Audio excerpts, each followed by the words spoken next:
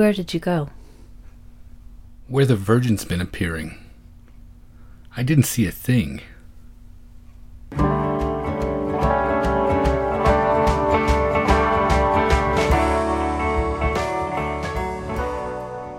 Welcome to the Magic Lantern Podcast, an ongoing informal discussion of the films we love and the things we love about them. I am Erica Long. And I am Cole Lane. Each episode of the Magic Lantern will be devoted to one film that we alternately select, and we will discuss why it is significant to us. We are at episode 25, which is Cole's choice. And Cole, what have you decided on? My selection this time is La Ciénaga, from 2001, written and directed by Lucrecia Martel, starring Graciela Borges, Mercedes Morán, Sofia Bertolotto, and Andrea Lopez. It is about the life of two women and their families in a small provincial town in northwestern Argentina, the Salta region, which is very religious and socially conservative. We usually go through the plot of these movies and discuss tangential ideas as we go. This one, while I do have it outlined here in the basic chronology of events, plot is not so central to this film as it is to many others that we've discussed so far. And I would like to point out that some descriptions of this film have labeled it almost as plotless. Mm-hmm. And I disagree with that because there are very significant things that take place. Yes, it is not a straightforward narrative, as many of us might be used to, but I think that the term plotless gets used to suggest that a film like this is not as accessible as it in fact is. It is also not aimless. Good point. And I'll be harping on that a little bit more because a couple of things have happened this week to bring that idea into sharper relief. Well, like what, for example? Well, earlier today, one of my coworkers was talking about the recent release, The Lobster. And her point basically was, as she sort of slumped over a desk, it's so weird, I couldn't handle it. And I think that these terms, plotless, odd, strange, different, art house even, can get thrown around to create almost a distance between the film and the viewer and set up people who might have otherwise gone in with an open mind into thinking that they're going to see something that's more challenging or too weird or too over their head, or possibly this viewer, maybe it just wasn't the right fit for her. Weird is a red flag word for me immediately when anybody is describing something to me. And to me, it is one of those words that tells me a lot more about the person using it than about the thing that they are describing. True. And right after she said that, I did say, oh, that sounds right up my alley. I know about the film already. I don't know that I'm necessarily articulating my point very well, but hearing this film in particular called Plotless makes me kind of crazy because truly amazing things happen. And things that alter the course of the characters' lives. Well, the first thing you are aware of is the weird sounds. No, I'm kidding. Nah. So weird. I couldn't handle it. The first thing you are aware of when this film begins is sound.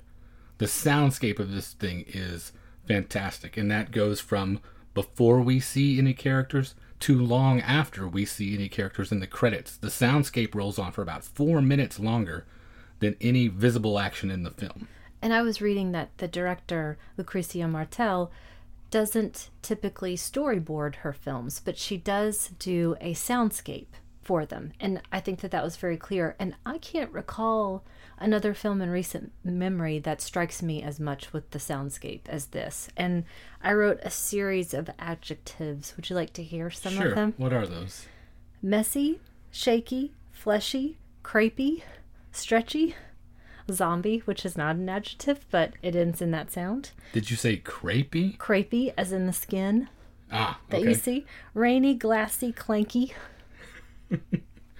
Well, a tapestry of sound is thunder or gunshots, often indistinguishable from one another, ice clinking in glasses, and this horrible decaying noise when they drag these patio chairs across the concrete that surrounds the pool because they cannot be bothered to simply pick them up. I will say another parallel to present day. I do go to the pool almost every day and I hear that same sound. And these people at my pool are not part of a bourgeois South American clan, as far as I know, but they still do the same thing. Well, the people that we are introduced to in the film are an Argentinian family. There are a large group of adults gathered around a fetid, brackish swimming pool that no one would want to get in. Well... That no one in their right mind would want to get in. Okay. That's not a child, maybe. Okay. You want to get in this thing? I want to get in every body of water. Okay. I did fall into the mall fountain when I was 6. Were you trying to just steal pennies? Were people throwing coins in there to make wishes that you were going in to retrieve? Or? No, I had a winter coat on. I just sort of fell in. But it was still kind of fun because I was walking on the edge of it. Because I wanted to be really close to it. Sure. Well, they don't plan on getting in this pool, these people. They are all about leisure and lounging and minimal activity. You mentioned zombie in your description in your list of adjectives / nouns. And much like your notes, I made a note to myself in that same section specifically saying marching like the dead. And it very much struck me like that. It was this parade of broken down, middle-aged, sagging, withered flesh moving listlessly nowhere, shot in these odd mid-torso to upper thigh close-ups, showing you the absolute worst part of these people in explicit detail as they slouch across the patio, dragging these chairs, looking for a place to lay down and become even more inebriated than they are. If I was to make a list of words, all of mine would end in action, which is ironic because this is inaction, putrefaction, stupefaction. And I think it's interesting to note that in the very brief opening credits, the credit typography itself is more like a horror film to me. It's really creepy. It disappears and shakes, and it was not what I was expecting for this film. It's not what you expect, but it makes perfect sense once you get to the end because, again, as I was making my notes about this, the more I noted atmosphere and story elements, it added up to a contemporary Gothic to me. You've got death and decay, a cursed family, madness, foreboding atmosphere, women in distress.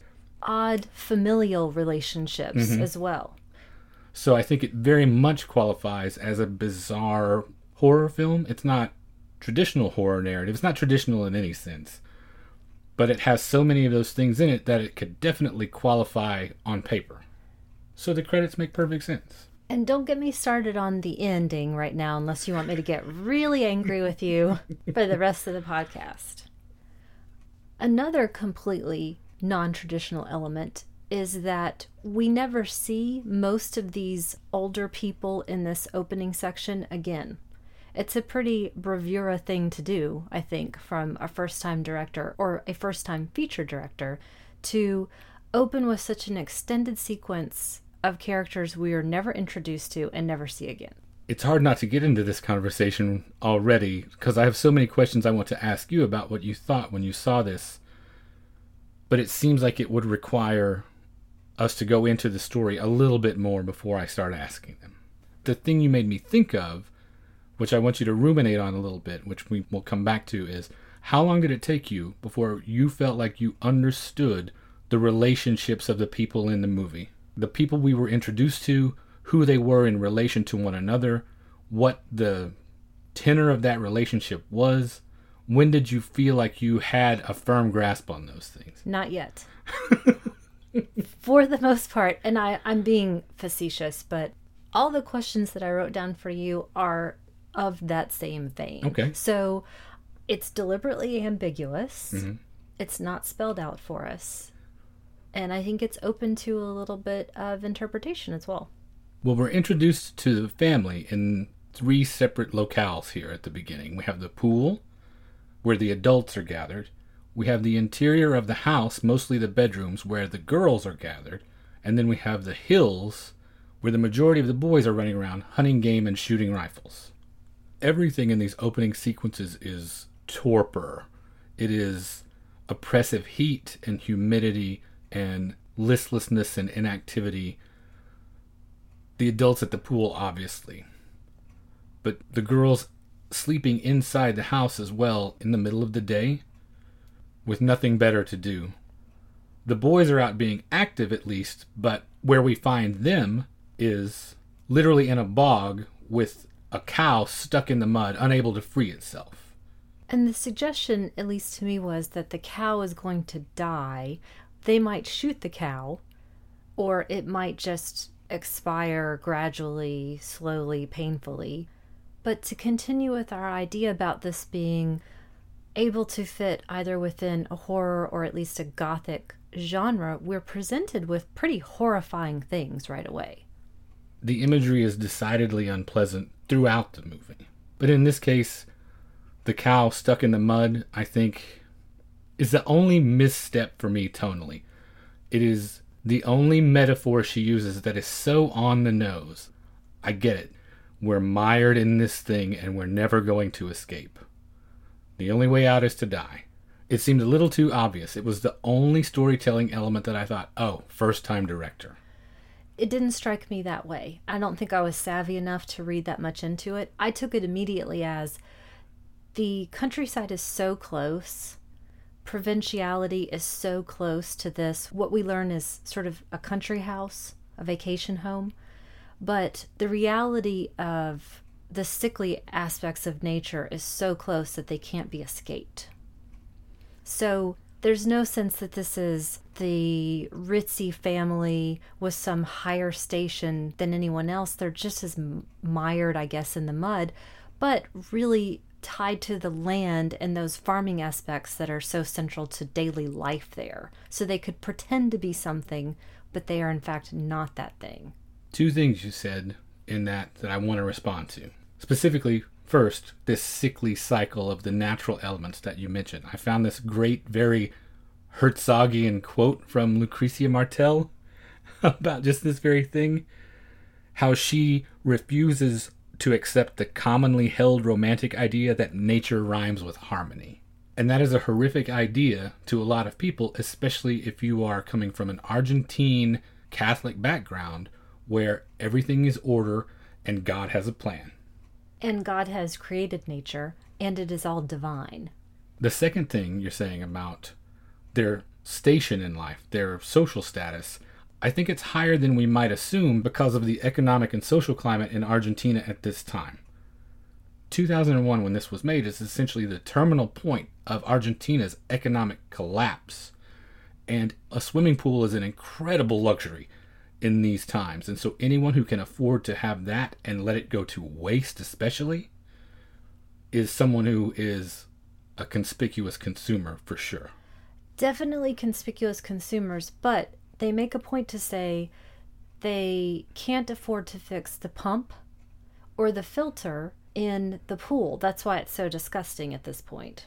And they also talk about these peppers, which seem to be their source of income, and that they can really only find one seller for them. So I think that those lines are getting really blurry, that the step from middle class to low middle class to low class gets smaller and smaller and smaller. Well, there's a ton of class stuff in this too, so it's interesting that you bring this up. Yeah, there are so many tangents I could go off on right now without going further into the film. I think we need to set up a little bit more the situation before we explore those ideas. But you are making me think of 10 million questions I want to talk to you about. Well, shut up and tell us where to go next instead. The first major incident we have is at the pool. Mecha, the matriarch of the family that lives in the country house, is rounding up the drink glasses, stumbles and falls, and cuts her chest pretty severely, so much so that she has to be taken to the hospital. It's a terrible accident. It looks terrible. It looks like it feels terrible. It seems very serious. I mean, she's covered in blood. She's bleeding from specific areas that are quite dangerous. And already, the class issues that you mentioned come into play. None of the adults lift a finger to help her, which is emphasized because it moves to this shot looking down on the entire scene. It looks like a crime scene. Everything in this thing looks like a crime scene. Every bedroom, bodies are scattered all over the place, limbs dangling off of things. If you didn't know better, you might confuse characters in this thing for corpses half the time. None of the adults lift a finger to help her, so the children and the servants come to her aid, and she is immediately resistant to the Indian servants offering her assistance in any way. She is not about to lower herself to be helped by someone she considers lesser. And while no one ostensibly seems to particularly care that this accident has occurred, she's more concerned with whether the housekeeper is stealing. Mm-hmm. They're concerned in that there are fewer glasses to have drinks out of, maybe. Just like in the previous episode, where you pointed out that Marion in Psycho is a terrible monster because she was talking about boiling a steak. Some people, I think, in the audience might react in the same way watching these folks put ice cubes in their wine. Mm. Well, if for no other reason, that's a brilliant device because it adds one more layer to that really effective sound design, this constant clinking in these glasses. And I think it's a really interesting and telling detail as well that these aren't people who are connoisseurs. Mm-hmm. They're just sucking down whatever is available to them, and the colder the better. Which only underlines in more stark relief this idea that Martell keeps putting out there: nothing is a relief. Nothing can be cold enough. Nothing is ever comfortable. No one can sleep. Relief does not come. In keeping with your analysis of this as a horror film, sort of, what were you feeling throughout this entire opening sequence? I know a lot of people mention how uncomfortable and tense the entire film makes them, but specifically this opening, did it strike you the same way? I don't recall it striking me like that. I think I was looking for those things which might ground me. Who is this? What is their motivation? I was still in that more forward narrative idea, even though you had mentioned to me to let that go before I started. I still, though, look for those elements of story that will keep me connected to what's happening. I do know, though, I was feeling the tumult, I guess, more than anything. Not necessarily tension, but this is clearly not a household that's in order. So as we go in search of your through line, we move from the country home, which is called La Mandragora, the Mandrake. I love the names of these places. I don't have nearly as many reservations with the overt symbolism of the place names as I do with the cow, just because the words are so beautiful.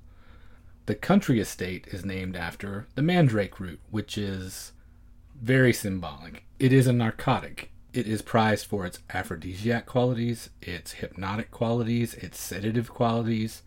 Very telling. Does it also mean dirty as hell? Because that's what the house looks like at all times. It does, technically, I guess, because it is a root, and a really interesting root. When you pull the root from the ground, the roots look like little people. And so they have frequently been considered familiars or demons or sprites because they look so human-like. My huge light bulb just went off when I remembered that it plays a role in one of the Harry Potter books. Oh, okay. So I should have known that. Sorry, and I feel embarrassed to even said that, but whatever. That's okay. Thank you, J.K. Rowling. In the Harry Potter books, it's not in Spanish, right? So. No, the Mandrake, though, you know what? I'm going to stop right there. Okay. Well, we move from the Mandrake to the city where Tali lives, and the city is called La Ciénaga, from the title. It means the swamp. And that word could be applied to every single thing, person, and place in this movie. But particularly, it is also the name of the town where one significant part of this family lives. And again, with the confusing relationship thing, who is Tali to Mecha? I'm only going off of what they sort of described later, where I wasn't sure if she was almost a cousin or in fact a cousin, or if you're also from smaller towns or closer knit families, as much of a family friend as becomes family. I think almost a cousin is exactly what they say in the film itself. But I have no idea if they actually share any blood relations. But they've clearly been entwined in each other's lives for a long time, which we'll learn more about as we go on. We pick up in the city with a truck full of some young kids throwing water balloons at passersby, including two little girls who are clearly dressed for Carnival. They've got makeup on and the fancy dress and adornment that would suggest that Carnival is coming. And so the girls run into the house that we learn is Tally's house. Already the environment is 180 degrees different. It is bursting with life. There's activity.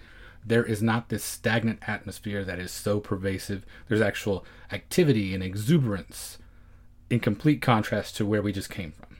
It's also, even with all of this activity, quite orderly and clean and tidy, unlike Mecha's house.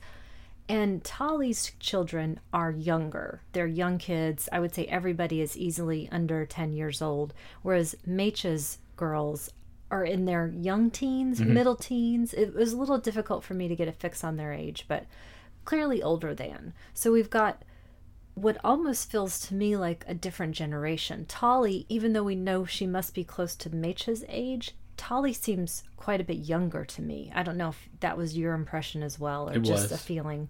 Yes, Mecha definitely has this air of the ruined matriarch of the family, the top of the pecking order, essentially. Or in another story, she would be the mad woman in the attic, practically. She's a couple of steps away from that, and Tali is all risk efficiency to me. We're introduced to this idea very clearly that the urban life and the rural life are distinctly different and separate, but it's a little more complex than that. Well, they're constantly overlapping because the more ostensibly well-to-do family are living in this rural setting temporarily. This is their getaway. While the family in the urban setting are the ones who are more poor.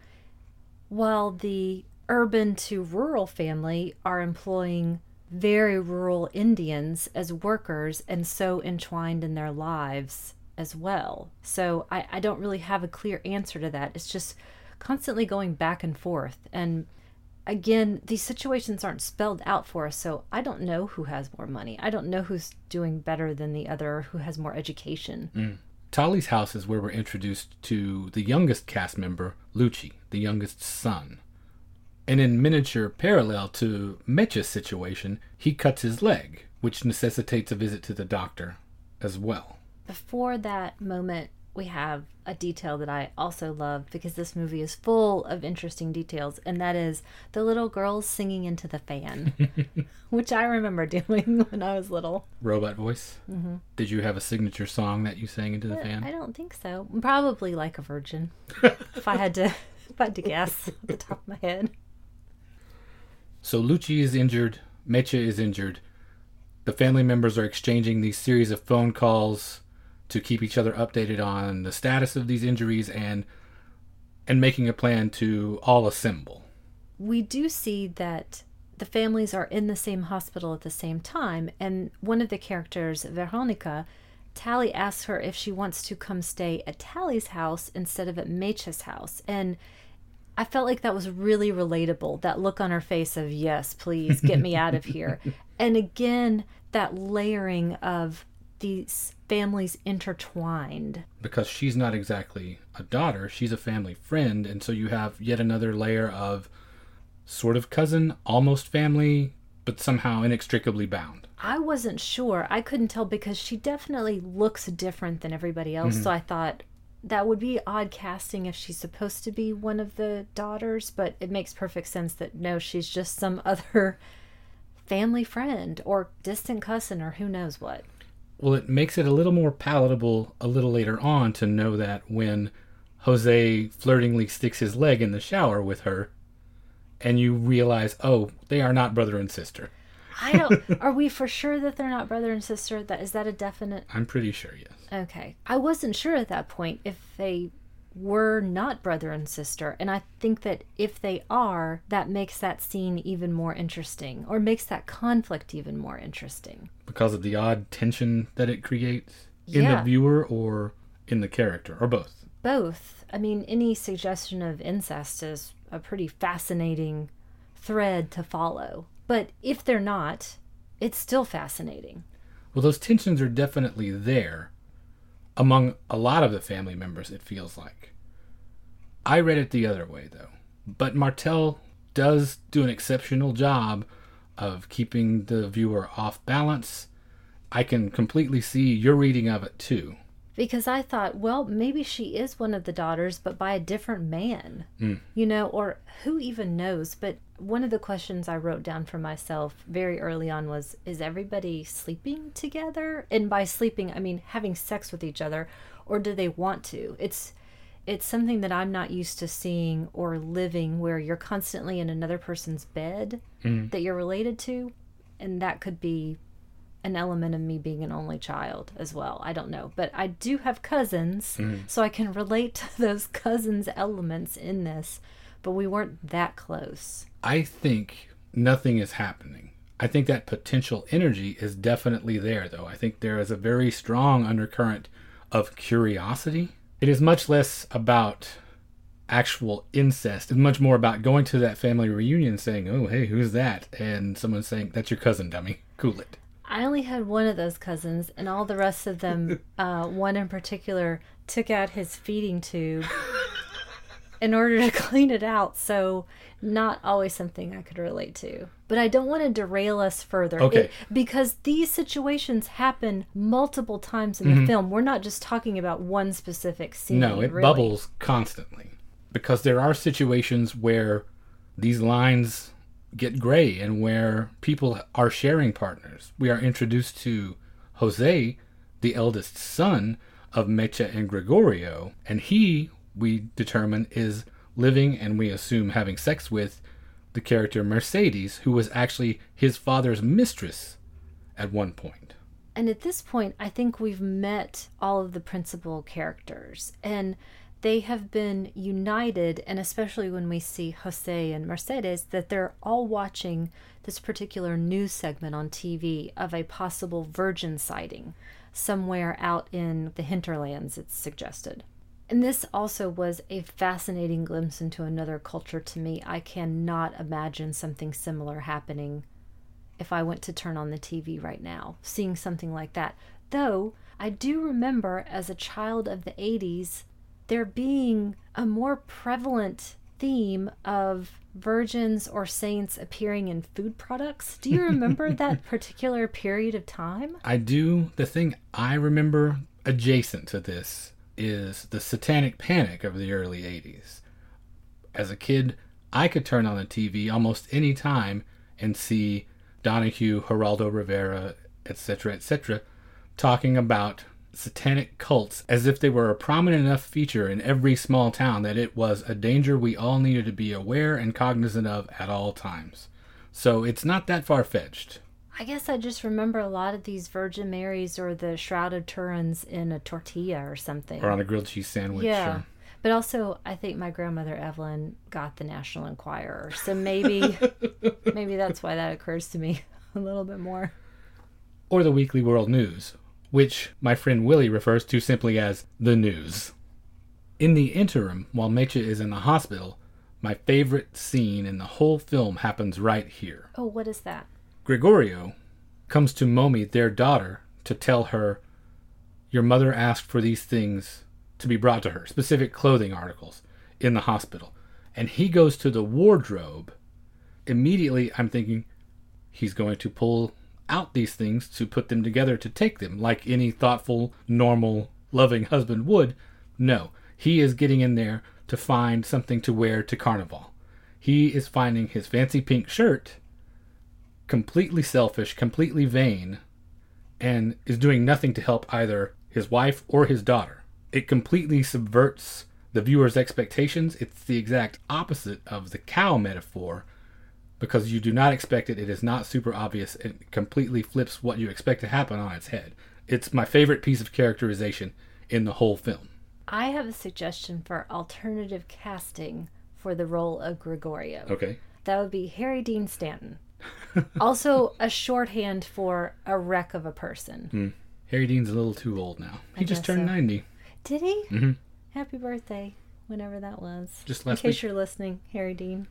And we have this telling refrain that keeps coming up every time Mecha comes up in conversation. Poor Mecha. Everyone pities her for the terrible mess that her life has become. Well, that's on the one hand a big crock of shit, and on the other hand, quite true. Funny you should mention it. Okay. Because I wrote this down.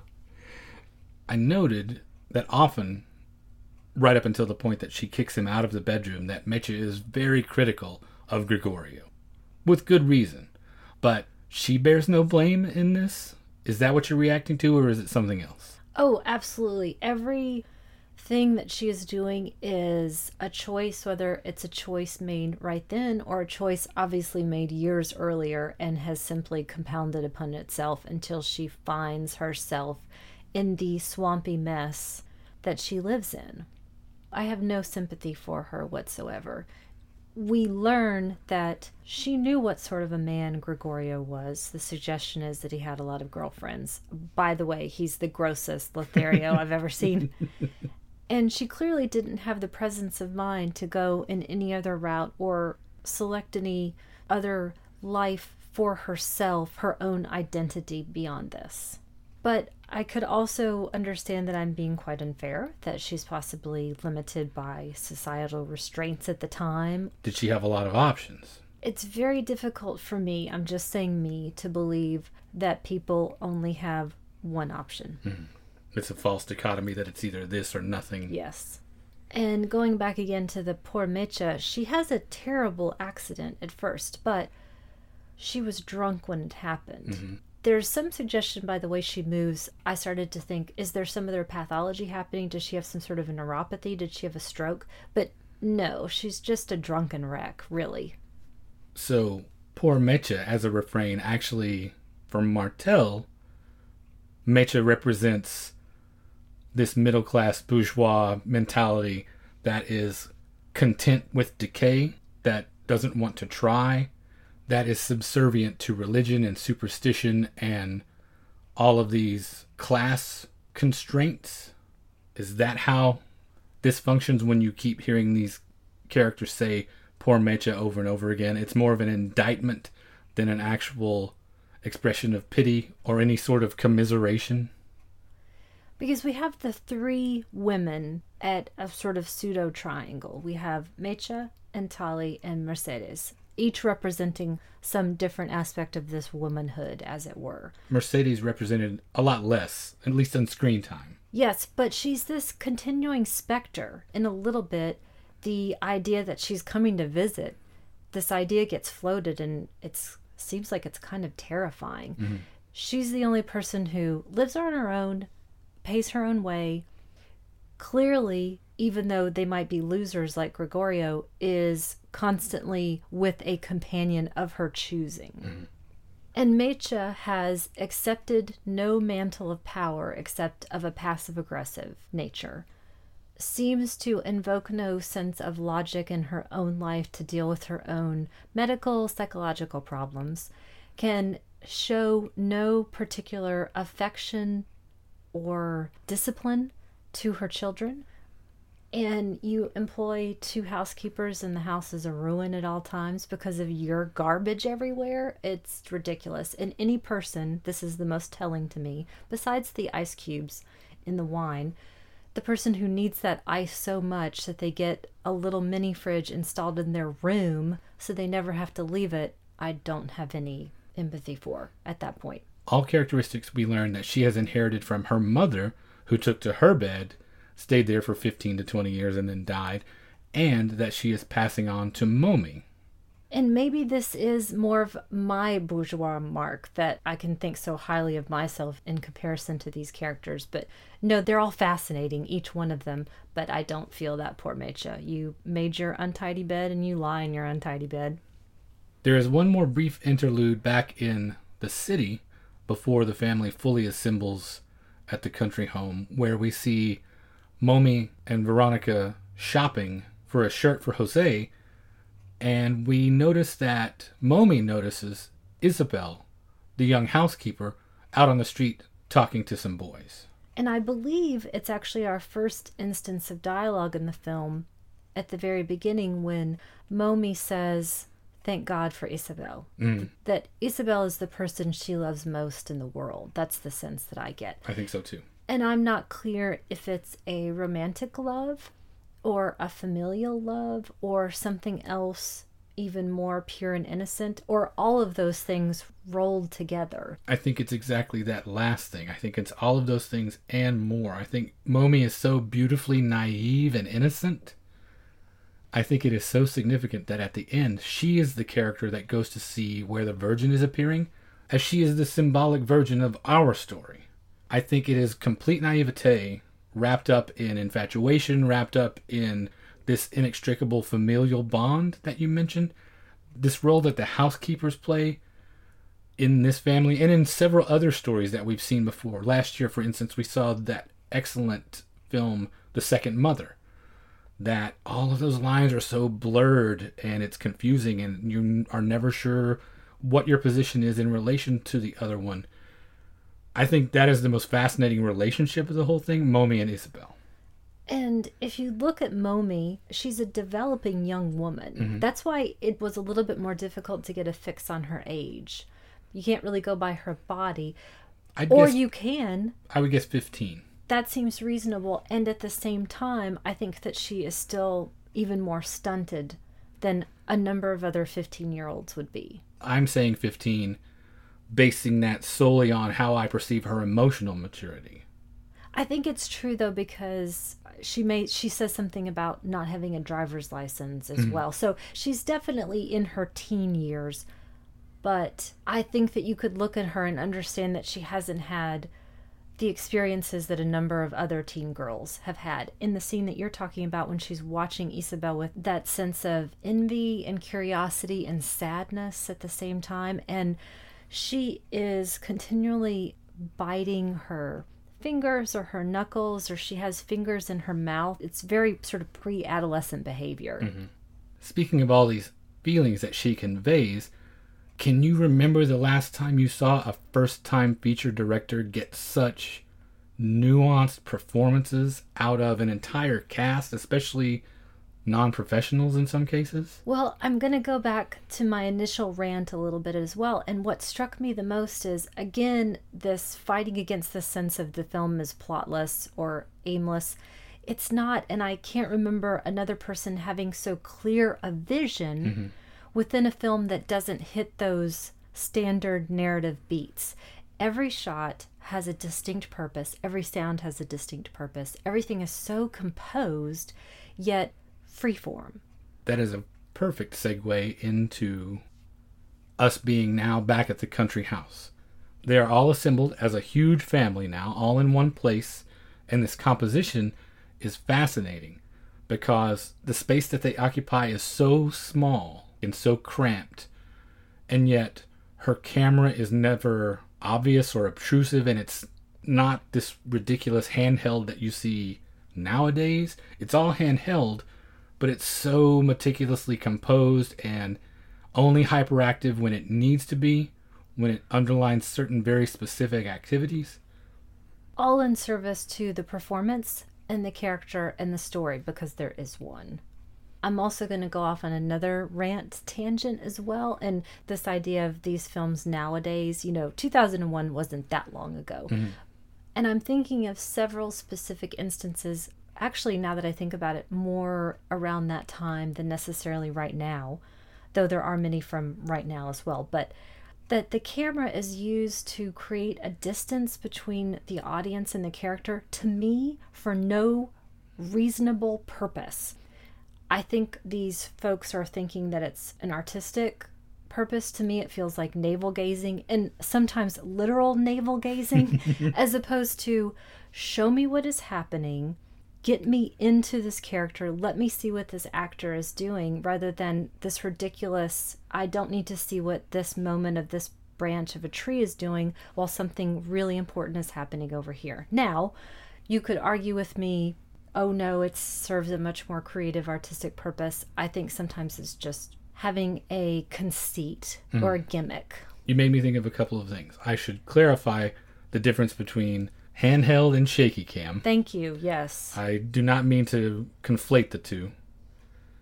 The thing you mentioned about having a purpose and what you see, for example, the tree branch when you should be looking at something else. The things that happen outside of Lucrecia Martel's frame are so well designed too. In addition to the sound that implies so much, you have things like the scene where Momi jumps into the pool and does not come up for a long time. An uncomfortably long time. We're still looking at the surface of the water as the other characters are, not knowing what's happening. The next scene you cut to, when they're telling the story that I love of the African rat dog, she's not quite in the frame in the beginning. She's outside the frame and is maintaining this tension for just a little bit. Did anything happen to her? How much time has elapsed until we have this sense of relief when she is brought back into the picture? Yes, there is tension constantly created by this framing. I'm thinking about High and Low that we watched recently. The Kurosawa. And that frame is constantly shifting to show the play between the characters at any given moment. And it's so specific, and I feel the same way about this, even though Martel might be using some devices to keep us on edge. It's all earned again, and I want to say again, it's all in service to the character and the story and the atmosphere, as opposed to, I just don't feel like looking over here because I think it's going to be cool. Interesting you bring up High and Low, because that contrast between what Kurosawa does and what Martel does, while both are excellent at what they're doing, is interesting.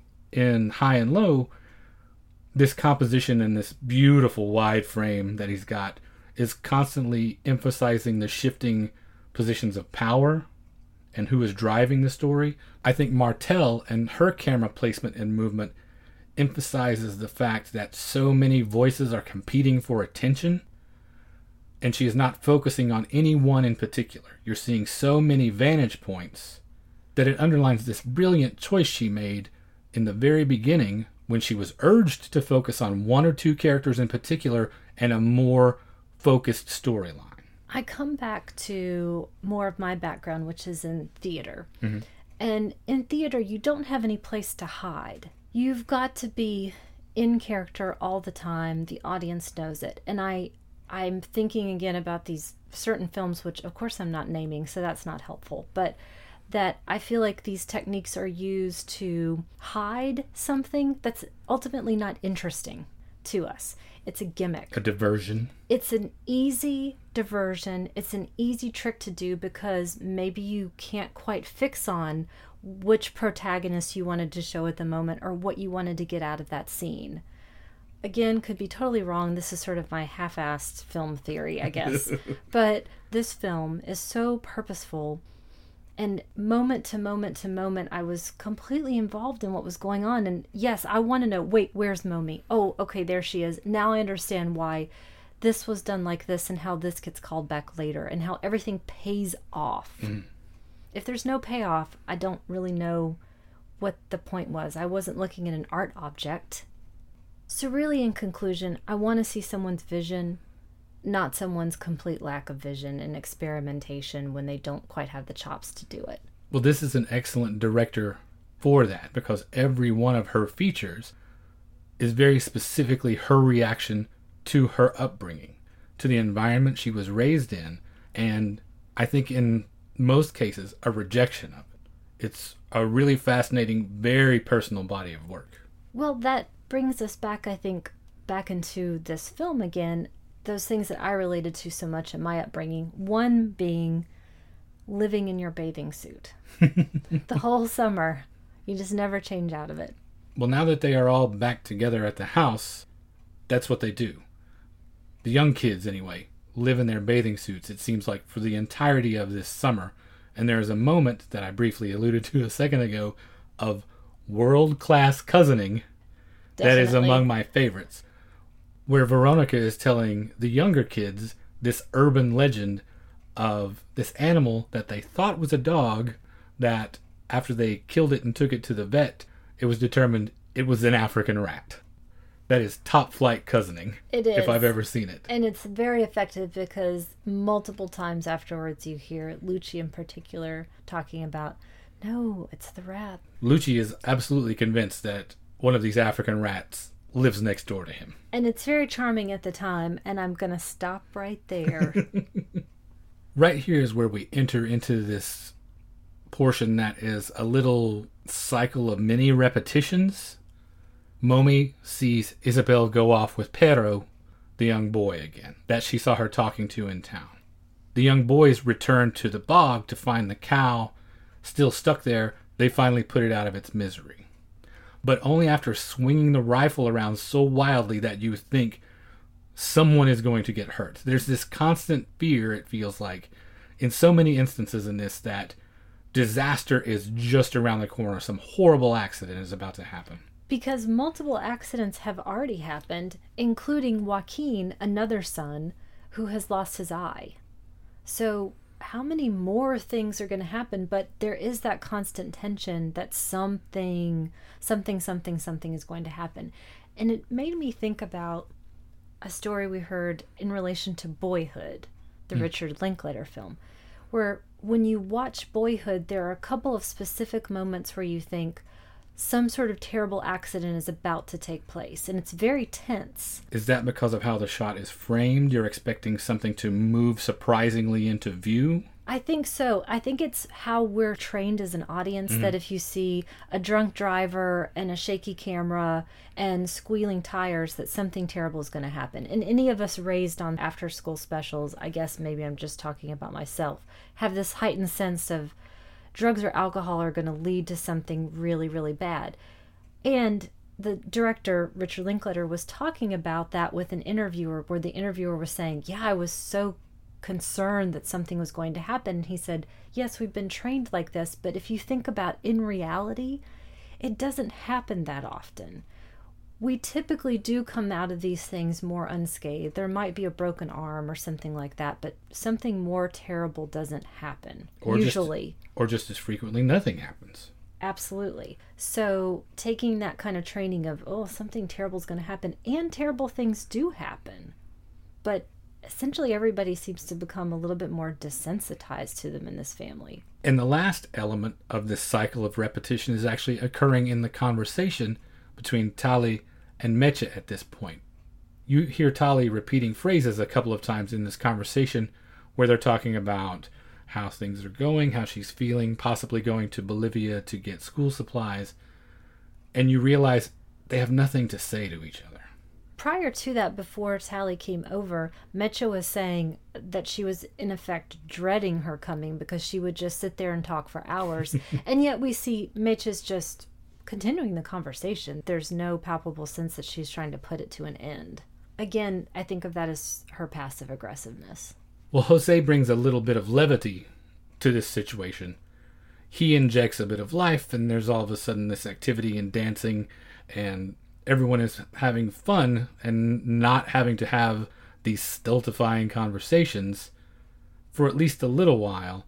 And it's another great example of Martel's camera placement and camera movement. In this tiny room with all of this activity going on, she's giving you just enough of each person's little tiny story that you can stitch together how this is affecting everyone and what it means to all of them. So we run through a series of a few events where it seems like the cultures are intermingling more than we've seen so far. Jose goes into town to Carnival, where he ends up getting in a fight with Pero, Isabel's boyfriend, ostensibly, gets busted in the nose for his trouble, goes home to sleep that off. In the meantime, the girls go with Pero and a group of his friends to the dam to spend an afternoon swimming. And to go back to this fight for just a second, to me, again, it's a lot more blood that suggests this is pretty serious, even though it's ultimately not. But he's bleeding profusely, and you can't first tell what's happening. I wasn't sure if he was actually stabbed. And then when we get to the dam, after we learn he's okay, he's just busted up, that this fishing trip / literally machete fight to get a fish. These people are swinging machetes around to catch these fish. And yes, this is a horror movie. There's more blood and guns and knives and emotional abuse and potential disaster than you see in a lot of other movies. So they're leaving the dam after they've dodged the potential disaster of hacking each other's fingers off in pursuit of this catfish, and they toss the fish aside as they're on their way home. Well, and I want to say it's a group of locals Indians and members of this family. So it's everybody together. The girls have gotten a ride from these locals down to this dam and getting a ride back. And the family are the ones that have the fish. And the family tosses the fish to the ground saying, no, this is garbage fish, essentially, but just leave it over here because the Indians will eat anything. Another instance of this casual racism and classism that permeates the whole film. And there are several instances, specifically in Word, of course in Deed as well, but in Word, where Mecha will constantly refer to the housekeepers as girls, even though one of them is clearly a middle-aged woman. And I think back again to racism in this country in earlier days, where you would refer to blacks as boy or girl, regardless of their age. It was that sort of similar feeling to me. Isabel does pick up the fish, though. She does. She's thrifty and reasonable and to me. Serves it to the family, who enjoy it. She makes a catfish stew out of it. So suck on it, guess. It's at this dinner where tensions finally come to a head. This is really the first overt argument that takes place. And specifically, Momi is calling out Mecha for being drunk. Not only that, but also taking to her bed, telling her that she's essentially going to end up like her mother. She's going to do the same thing. Momi is telling Mecha that she is a prisoner of this cycle, implying, at least at that point, Momi is self-aware enough to avoid perpetuating that cycle herself, which it turns out is not true. And another instance of taking to the bed, at this dinner, Veronica says that she is going to stay in bed. If Mercedes comes to visit, she's going to stay in bed the whole time until she's gone. So it's, again, the first time that anybody's sort of really saying something overtly, and yet using these tricks to take away their own responsibility. They're actually making a statement, standing their ground, but it's to be shitty and hypocritical. Yes.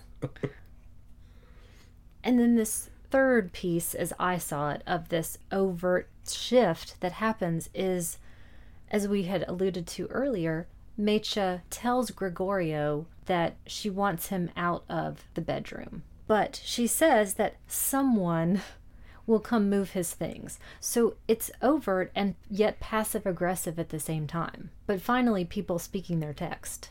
The part of this sequence that I enjoyed the most was Mecha's conversation with Tali about Mercedes coming, and how you see this generational hereditary thing happening with the men as well as the women. You see Gregorio and Jose being involved with Mercedes. You have Mecha specifically saying that Mercedes always had a weakness for losers, meaning her husband, but also happening to catch her son in that net as well. Do you think she specifically knew that she was insulting father and son, or do you think she knows and is just in denial about Jose and Mercedes' relationship? This is Mecha we're talking about. Oh gosh, I don't know. I'm thinking specifically about the latter part of that question. Does she understand the true nature of Jose's relationship? She must at some level. And an interesting other facet to that relationship, Mercedes and Jose, is that Mercedes treats him like a lover and a child, which he is. He's in bed the whole time, and not sexy in bed. He's wrapped up in bed watching TV with his clothes on. And she sort of pats him and everything's okay. And she orders him around at the same time, too. But we see how Mecha treats Jose, again implying that this cycle is never going to end. We see the way she dotes on him, favoring the eldest son, therefore perpetuating the patriarchal cycle. Even as much of a layabout and useless lump as he is, he receives the most preferential treatment of all the children. And I think as well, there's that layer of what truly is the nature of their relationship, because he's in bed with her, though you have to see it to understand what in bed means. I mean, they could be in different positions and he's clothed, but she's always in her nightgown. and sort of patting him. I really don't think at the end of the day anybody has the wherewithal to actually have any sort of a physical relationship anymore, but it's an odd familial relationship to me. Do you agree with that there's at least a note of that? Or am I just being too puritanical? I don't think it's a puritanical thing as much as it might just be a cultural thing. It's certainly not how I was raised, but I don't know that a South American audience would find it nearly as peculiar as we do. Good point. I think the end result is he's constantly infantilized. The big question I had for you that I wrote down in huge block letters, do you think these women ended up anywhere near where they thought they would? I'm going to cheat and say yes and no. If you were the worst about this. I am. If they fall into this false dichotomy of they only have one choice or nothing, then yes, they wound up exactly where they thought that they would. I want to jump ahead for a second and look at Tali and Raphael, Tali's husband's relationship. He is very involved in his family, very alert, clearly the breadwinner. Good father, and yet their relationship, though warm, seems to be pretty stifling to me as well. And I have a specific example of that. We see them play this game over this trip to Bolivia that Tali and Mecha have been talking about to possibly buy these school supplies, where he doesn't say, no, don't go, but gives reasons why he doesn't think that she should, or sets up these sort of obstacles for her to do this. And she doesn't specifically say, can I go? Or why won't you let me go? She plays into this as well, and she does these passive-aggressive things like when he is a little bit more clear about we don't have the papers for this or something like that, she breaks a light bulb in another room and kind of sheepishly is smoking a cigarette that he doesn't see until he walks in to discover what this noise was. That's the extent of her protest. And then the extent of his protest is he just goes out and buys the supplies, unbeknownst to her, and then everything's done and finished. Now you don't need to go. We don't even have to talk about it. Exactly, and they don't specifically. So I talked about those three instances of the overt yet passive-aggressive arguments that people are having at the country house, and then this long con that the two of them, Tali and Raphael, are engaged in over this trip to Bolivia. So we spoke earlier about the triangle of these three women, and Tali chose the route of the safer choice. The man who wasn't the Lothario that Gregorio is. And yet, if she doesn't have her own identity or career, I guess, is maybe the word that I'm looking for, what else would she be expecting? Again, I'm talking about this from a completely different culture and a completely different time. So maybe, again, I am speaking from my high horse and saying they could go in different directions. Maybe they couldn't have. But if Mecha looks at what happened to her mother, it seems like she didn't protest so strongly or set this entirely different course to not end up exactly like her. And if Tali chose the safe alternative and stayed in this town, it's going to go a specific way. And Mercedes struck out on her own and chose the losers, yet is never without a companion. So happily ever after. Happily ever after. The three choices that you have: drunk, mom, whore. I think that triumvirate is a great example of how Lucrecia Martel is being political without being political. I love how she is not overtly political, but at the same time she is surgically ripping this middle class to shreds. This portrayal of this limbo, their either inability or their unwillingness, and the only thing approaching a symbol of life, vitality, future, hope is in Isabel, is in the person who is considered a second-class citizen, a non-entity. And it's not stated overtly, but the implication is that Isabel is pregnant. Oh, it's stated pretty overtly, I feel like. The discussion that she has that you don't hear with Pero that Momi observes. But again, very important, no one ever says it.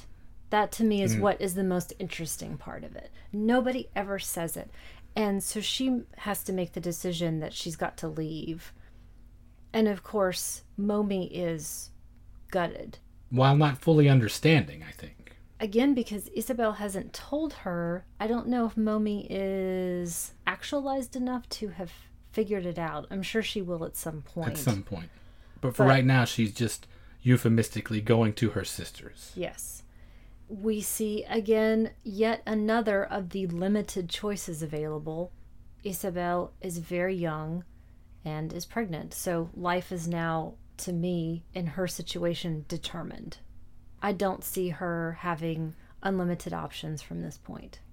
In my heart, I know that's the case, and yet somehow for me, a budding life is still enough potential for me to think that that is not locked in place completely the way these other people are. Wow. So I've just rambled on incessantly about how I think people have more choices available, yet they are unwilling, as you mentioned, to do anything about it. And now I'm saying, she's really got no other place to go. And you're saying, no, it's the future president of Argentina. No, I see it that way because when you look at the rest of the film, where do you see any of the other instances of celebration or life or excitement? You see it in the lower classes. Even with the crushing economic pressures that they are facing, even with second-class citizen status, they seem somehow to enjoy their lives more and have more of a sense of vitality than the middle class, the leisure class does. Because the leisure class, to me, like I mentioned, is nearly dead. They are nearly comatose all the time.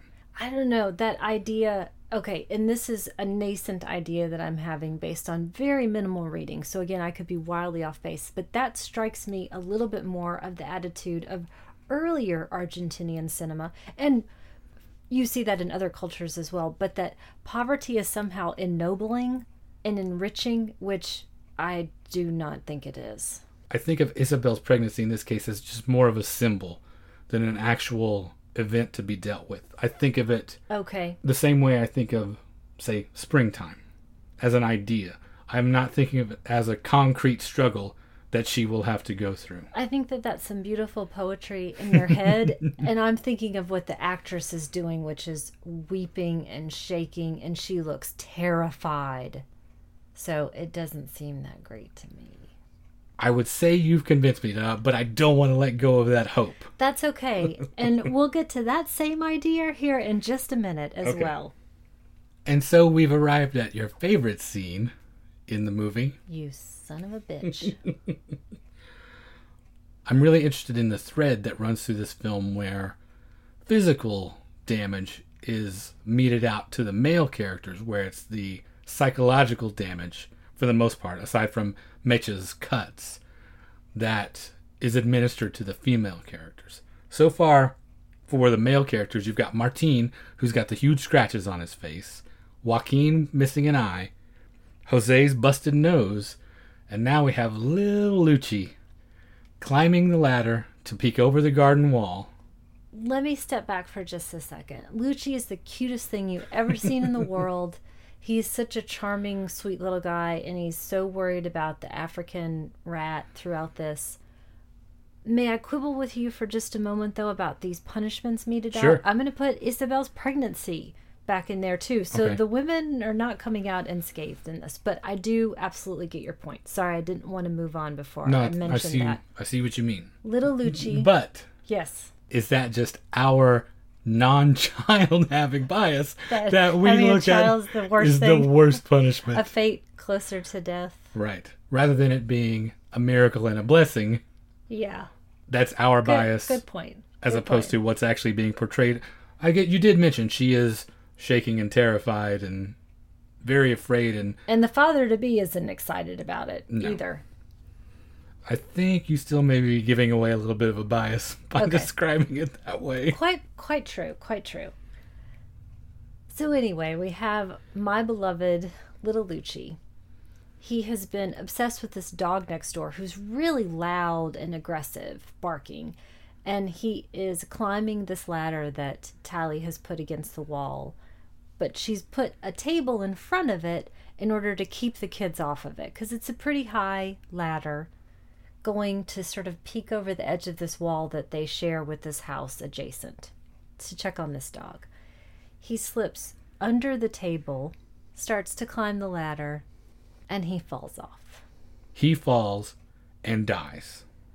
Now, I wasn't sure if he was dead. I yelled at you when it happened, but it's not immediately clear. I mean, there's no sort of signposts, as you had mentioned, of a flat line or something like that. Or his eyes or still a close open. up. Or, yeah. We see him from far away. There's no noise. The family isn't alerted to it at that moment. We just see his body, which is at odd angles. But again, I want to harken back to the parallel I was talking about before to Boyhood, where this movie constantly has traumatic things happening. And right up until that point, I had almost kind of breathed that sigh of relief of, oh, okay, we got through all of those things. That's it. End of movie.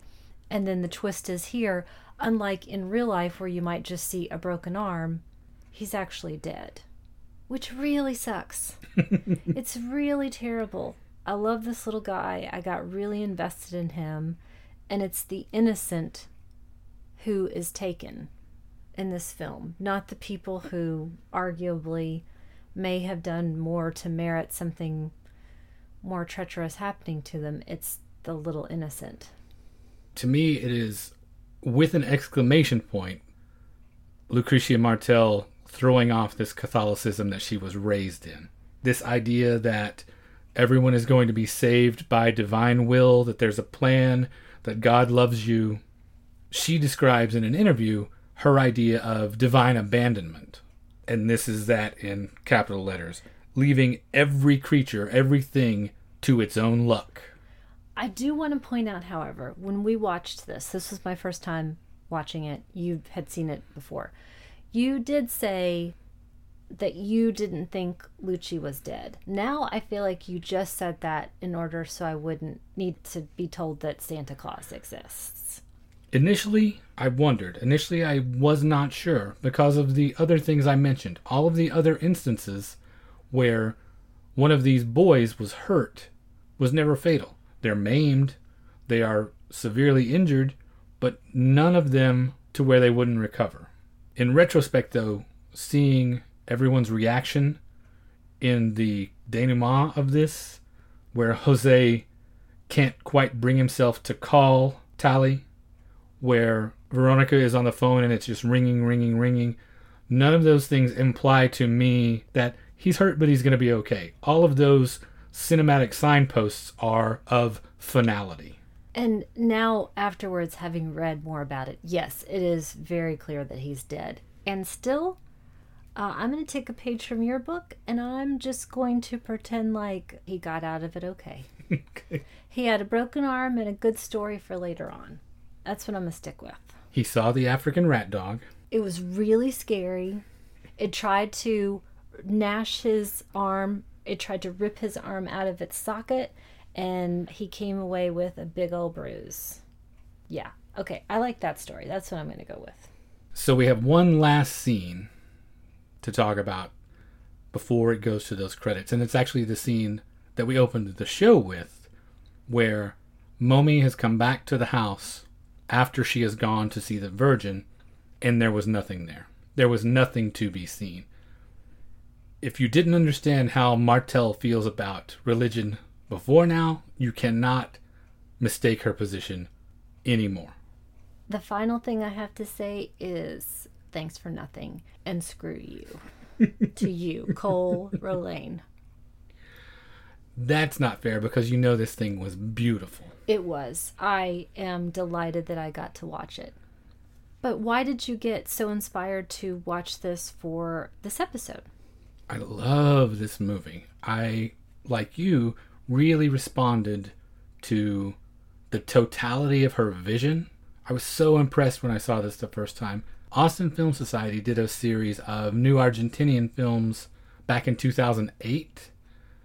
And I saw it one time then. And until Criterion released this just a little while ago, I hadn't seen it in the interim, but I thought about it all the time. I thought about how incredible it sounded and what it made me feel like, this oppressive, humid decay. This question about how an entire society can feel like, what is there to do except lay around like fruit rotting on a vine?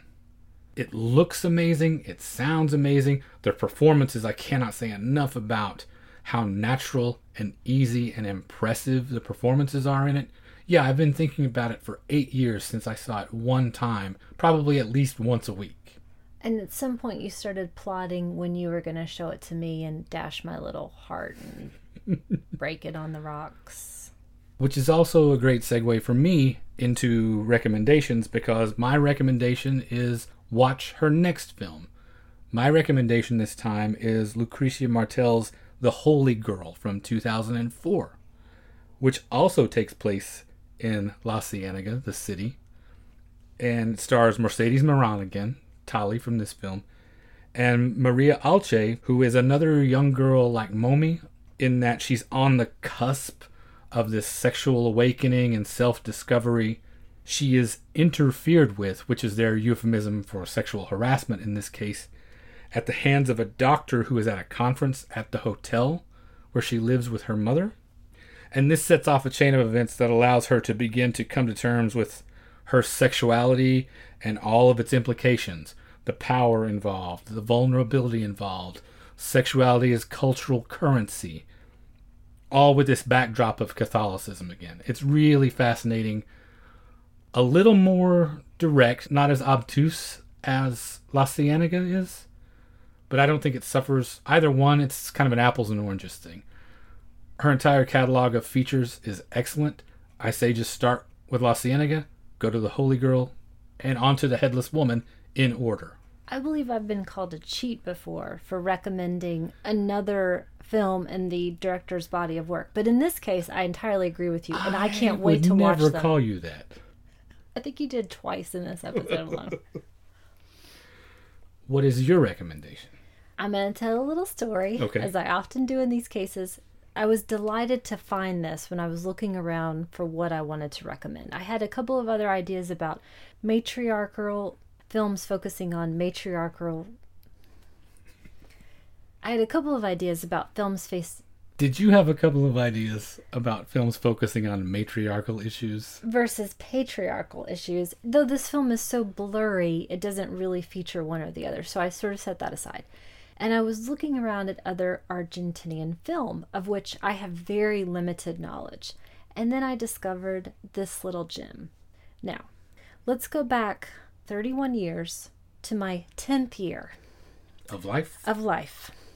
I was a devotee of Siskel and Ebert, and I would get very excited about the things that I saw reviewed and start to be able to search for those things on my own. My family was going to the beach for a week in the summer, and it was perfect VHS time. And they said, hey, what should we go rent? And I said, Apartment Zero from 1988. Which is an Argentinian British political thriller. Now, I was really excited when I saw this review. I was excited to get it. It felt so adult. And it blew my family's mind. And it has gotten into our family folklore. And they still make fun of me. I'm now almost 41 years old. And I will never live down to them that I wanted to rent Apartment Zero. Because you were the little 10-year-old weirdo. And when you say it blew their mind, you mean it bored them to tears. I think it's both. Have you seen it? Yes. Okay. I'm not saying it's boring. I'm saying they were not ready for it. Yeah. I'm maybe too weird while they slumped over a desk, quite possibly. But I am specifically recommending this film, number one, to make you laugh. Number two, for any 10-year-old listening to this podcast out there who will go blow their own family's minds with something that they are not ready for. But anyway... This was actually written and directed by Argentinian-born screenwriter Martin Donovan. Not the Martin Donovan that you may be thinking of, who's an American actor. No, different Martin Donovan. Starring Hart Bochner and Colin Firth. And in 1988, it was at that time set in modern-day Buenos Aires. And it centers around the relationship between two emotionally crippled roommates. Colin Firth is the owner of a local movie house that is losing money very quickly. Hart Bachner is a mysterious new roommate who appears to be hiding some sort of a secret. Now, I haven't seen this since 1988 when we got it, but I can't wait to watch it again. I think I saw it at around the same time. I checked it out from Showbiz Video in Stillwater, Oklahoma, my favorite video store of all time. I've since used other video stores that have a much wider selection and are much more impressive, but this one holds a place in my heart because it always had the weird little back room where people like you and I could go find these movies that no one else wanted to check out, and that little room was where I first found Apartment Zero. Absolutely. And I now realize, looking at the date, I was probably 13, but I still blew their minds, and I'll just stick with my made-up family folklore at this point. So once again, 2 terrific recommendations. The Holy Girl from 2004, also directed by Lucrecia Martel, and from 1988, Apartment Zero. And that brings us to the end of episode 25. If you would like to get in touch with us, you can reach us via email at magiclanternpodcast@gmail.com. We are on Instagram and Facebook. You can just search for our name in either of those venues. We are on Twitter at lantern_cast. I wanted to say thanks this time to everyone who has either shared links to the show or given us feedback since the last episode. The gentlemen at Fuds on Film, as always. Our stalwarts, Grindhouse Dave and Jeff Duncanson, Micah Matson, Aaron West and Mark Herney from Criterion Close-Up, Charlie Fulton, the Movie Geek Cast, Leanne Kubich, Mateo Boscarol, George Eduardo, Tim Lego, Jane Sankner, and special thanks to Travis Trudell, who actually went to the trouble of creating a spreadsheet for us to keep track of all the films that we have discussed and will discuss in the future on the show. Thanks, Travis. We appreciate that a whole lot. What I'm waiting for now, the next step, fan art. I cannot wait for our first instance of how people depict us as you might if you were a caricaturist on the boardwalk. Please don't put me in roller skates, but if you want to do one of me making out with Glenn Ford, A-okay with me. We are on iTunes and Stitcher Radio if you are interested in tracking us down there. And if you could take a couple seconds to leave us a rating or review on either of those services, we would certainly appreciate it. We're on Google Play for you Android users. And finally, you can find all of our episodes, including supplemental material, at our website, magiclanternpodcast.com. And thank you for listening to the Magic Lantern Podcast.